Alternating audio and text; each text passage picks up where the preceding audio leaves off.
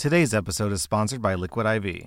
I work out every week, so it's important to stay hydrated. Plus, on top of working out, I've got a 3-year-old whose favorite after-meal activity is to run laps, like the little psychopath that she is. Clearly, I need all the hydration I can get. That's why I like to use Liquid IV for my workouts, and just for my daily drinking. Liquid IV hydrates you with benefits like electrolytes, essential vitamins, and clinically tested nutrients. With 3 times the electrolytes of leading sports drinks, plus 8 vitamins and nutrients in a single stick, it's clear why Liquid IV is the #1 powdered hydration brand in America. And I mean, yeah, vitamins and electrolytes are nice and all, but what about taste? They've got white peach, green grape, raspberry melon, and my favorite, lemon lime. Tastes great to me. Turn your ordinary water into extraordinary hydration with Liquid IV. Get 20% off your first order of Liquid IV when you go to liquidiv.com and use code R/ at checkout. That's 20% off your first order when you shop Better Hydration today using promo code R/ at liquidiv.com. Today's episode is sponsored by BetterHelp. Being a guy has a lot of upsides, like we get to pee standing up and we get all these giant muscles. But there's also some downsides to being a guy, like going bald early and the fact that it's hard to find spaces to talk about our issues. Most guys don't really talk about what's bothering them. They just talk about their hobbies, like video games or sports. I know my friend group is guilty of that. All we ever talk about is gaming, basically. That's why I'm an advocate of BetterHelp. If you're thinking of starting therapy, give BetterHelp a try. It's entirely online, designed to be convenient, flexible, and suited to your schedule. Just fill out a brief questionnaire to get matched with a licensed therapist and switch therapists anytime for no additional charge. With BetterHelp, you can find a therapist suited to your needs and your schedule to talk about whatever's bothering you in life. Find your social sweet spot with BetterHelp. Visit betterhelp.com/r/today to get 10% off your first month. That's BetterHelp, HELP.com/r/. Welcome to r/ Am I the Butthole, where OP steals his ex-fiancé's house. Am I the butthole for not telling my former fiancé that I bought her dream house? I'm a 38-year-old man, and 10 years ago, my fiancé left me a few weeks before our wedding. We grew up in a small town. We were friendly and went to the same school, but we were never in the same clique. She was one of the popular kids, and I wasn't. A few years after college, I moved back home when my dad got sick. I found a job in my field about 45 minutes away from home. I would help take my dad to his chemo appointments. It was during one of those appointments that I ran into my now ex. She was working at that hospital. One day, while I was waiting for my dad, I asked her out. It turned out that we shared a lot of the same interests. It seemed like our relationship was going great. About a year or so into dating, my ex and I moved into a rented house together. The following year, I proposed. We began looking for a house. My ex always wanted to live in her grandparents' house on the lake near our town. Her family was forced to sell the house when her grandparents died because of an inheritance dispute. 6 months before our wedding, a chance event happened. The couple who bought her grandparents' lake house had grown tired of our snowy winters. It took some work and nearly all of my savings, but I was able to buy her dream house. It was going to be my surprise wedding present, so I didn't dare tell her or anyone in her family about my plans. A month before our wedding, my ex and her friends went to Miami for her bachelorette party. Uh-oh. Oh, no, okay. I'm not sure of everything that happened there. Part of me doesn't really want to know. But I do know that her high school boyfriend was there. Yo, what? Hold on. Her high school boyfriend? Like, coincidentally, or did she invite him? Yo, did this woman invite her ex to her bachelorette? What the F? When she got back from the trip, she broke down and confessed that she was afraid to get married and wanted to call it off. It was a mess. Alright. She later moved to Florida and eventually married her high school boyfriend. I ended up moving back to the city for an amazing job. In the meantime, I still had the lake house. With the help of my mom and dad, we started to fix up the lake house. It took a few years. My mom and dad would look after the contractors while I was in the city. Having that house was perfect when everything locked down for COVID. I was able to escape the city and work remotely from the lake house. I now live there full-time and work remotely. This summer, we had 4th of July at the lake house. My sister-in-law used photos from the lake this summer in her Christmas card. One of those cards made it to my ex's cousin. The cousin recognized the house. The Saturday before New Year's, my ex's mother and sister were at my front door. After pleasantries and answering their initial questions, they made an offer to buy it. I refused. They were not happy. God, I love this story. A few days later, I got a long text from my ex-girlfriend. This was the first time in about 9 years that she had talked with me. She called me a butthole for keeping this from her. Her family is blaming her for losing the house again. She then asked me to sell it. I still have no intentions to sell. Now, her and her family are complaining on social media that this is some sort of revenge. Am I the butthole? OP, okay, let's be super clear.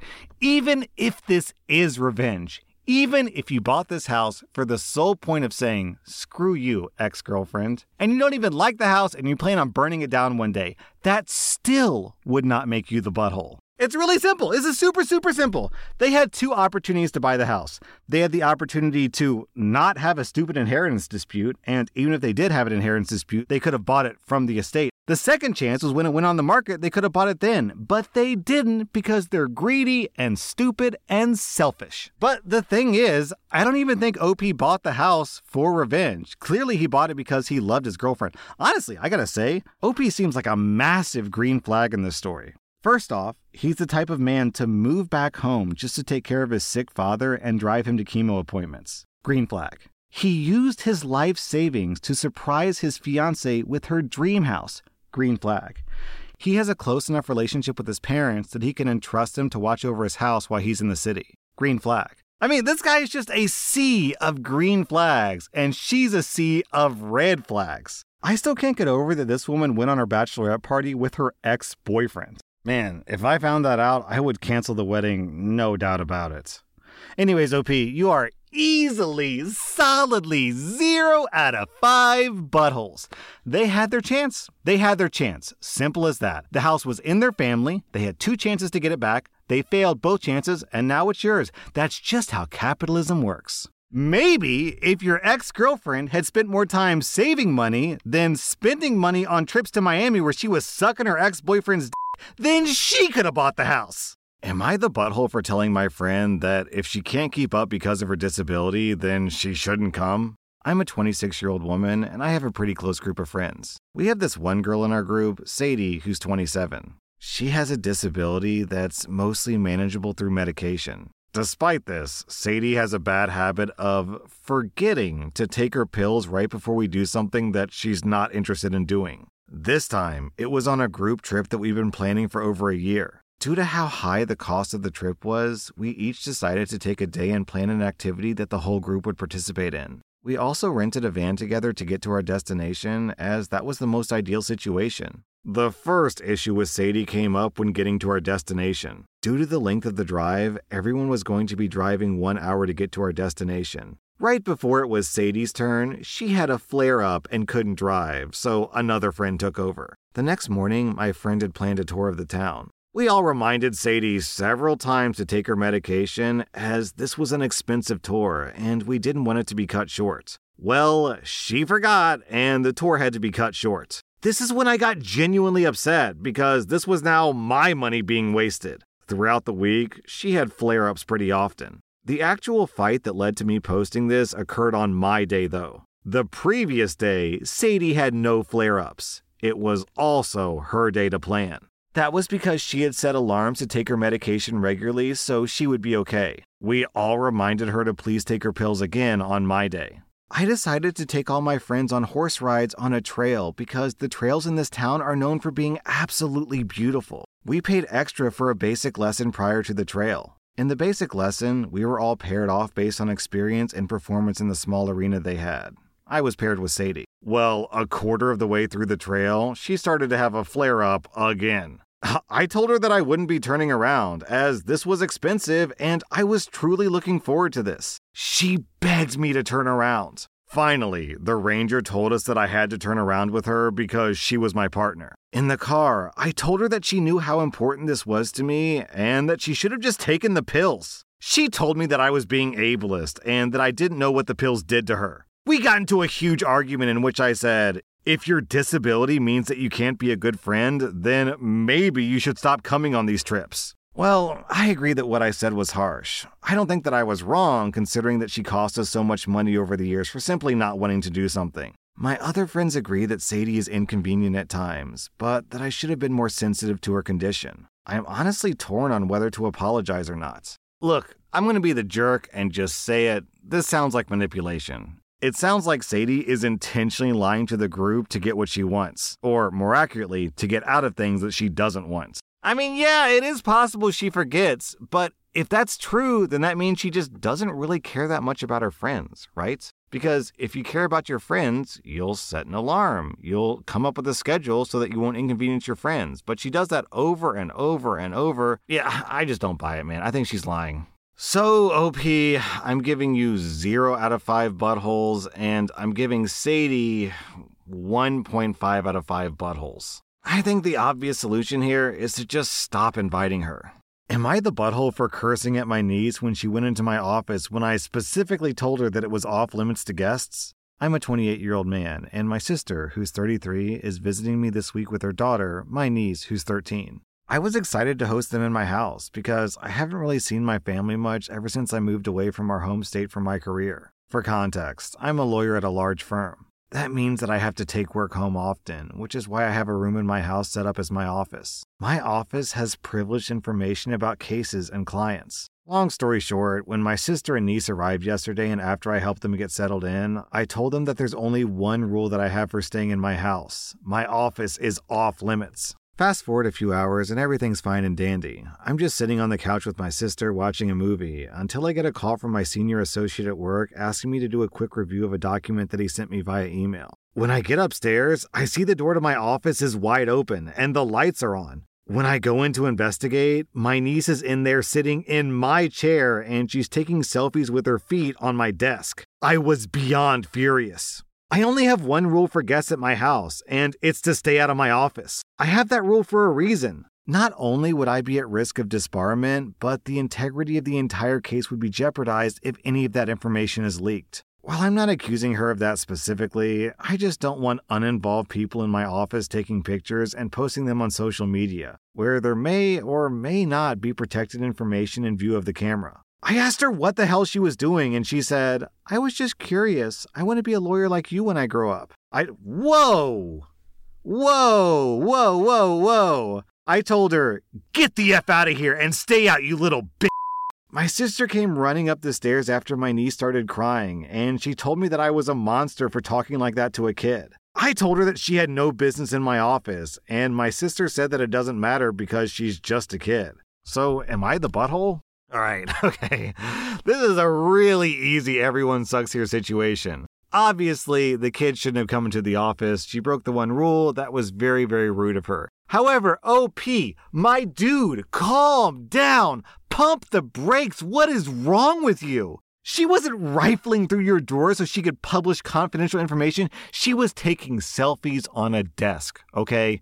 Relax. You don't need to start cursing out a 13-year-old girl just because she was being a dumb 13-year-old girl. Also, down in the comments, the top post is from He Who's a Person Who's a Lawyer. They write, "She's 13. She was intentionally violating the rule, but still, what is wrong with you?" Everyone sucks here. A solo practitioner has this to say. I'd think a fancy pants big firm attorney who has a bunch of privileged stuff in their home office like I do would put an effing locking knob on the door and or keep all materials in locked cabinets when it's not in active use. You are not adequately protecting these materials. Sure, your front door locks, but once someone is in the house, apparently they could just easily get this stuff without you noticing in time. Yeah, OP, I'm giving you 2.5 out of 5 buttholes. This is a crazy overreaction. I'm giving your niece 1 out of 5 buttholes. She's just being a dumb teen. Relax, dude. Am I the butthole for refusing to let my parents rename me? I'm a 15-year-old boy, and my parents gave me, my 16-year-old sister, and my 13-year-old brother nature names. Or, more specifically, water nature names. My sister is named Ocean, I'm Cove, and my brother is River.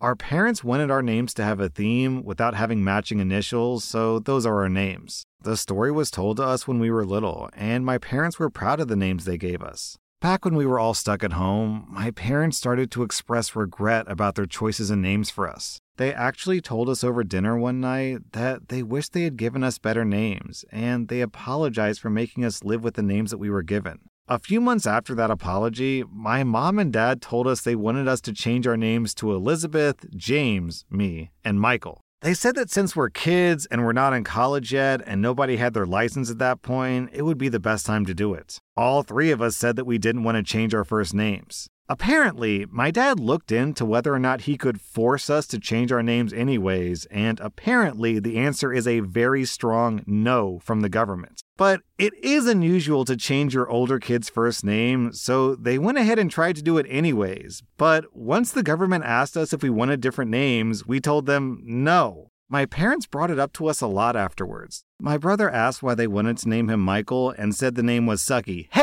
Hey, come on, that's not fair to the Michaels out there, including people like me with Michael as a middle name. It's not a bad name. They told him Michael was a timeless name that should age well and gave some other nickname choices. He said that he hated that name. So they asked if he would consider Charles instead, which he said was an even bigger no. Our parents focused really hard on him for a while because he had asked questions about the name, so they figured that he was the most open. So far, none of us have agreed to the name change. I told my parents that I know that they regret the names, but we're all used to it and we like our names, and that we don't want to go for more boring or common names. My parents argued that in the future we'll regret it, and we'd have to pay for it ourselves when we're adults, and we realized that having weird names doesn't age well. I asked, why can't they just let us do that if we decide to? They said that we should be thinking more about our futures, and they accused me of having a really bad attitude because I said James was as bad to me as Cove is to them now.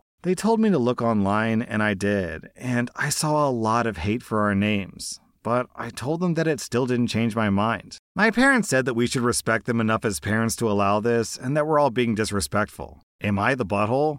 Yo, what's disrespectful is completely ignoring and trying to steamroll your kids' decisions. I understand that at the age of 13, 15, and 16, none of these siblings are legally adults, but that is definitely old enough to have a valid opinion about your identity, your name, who you view yourself as, and the person that you want to be. A normal conversation would be like, hey, sweetie, hey, Cove, we feel like we gave you a bad name, so we were thinking about changing it to Michael. How do you feel about that?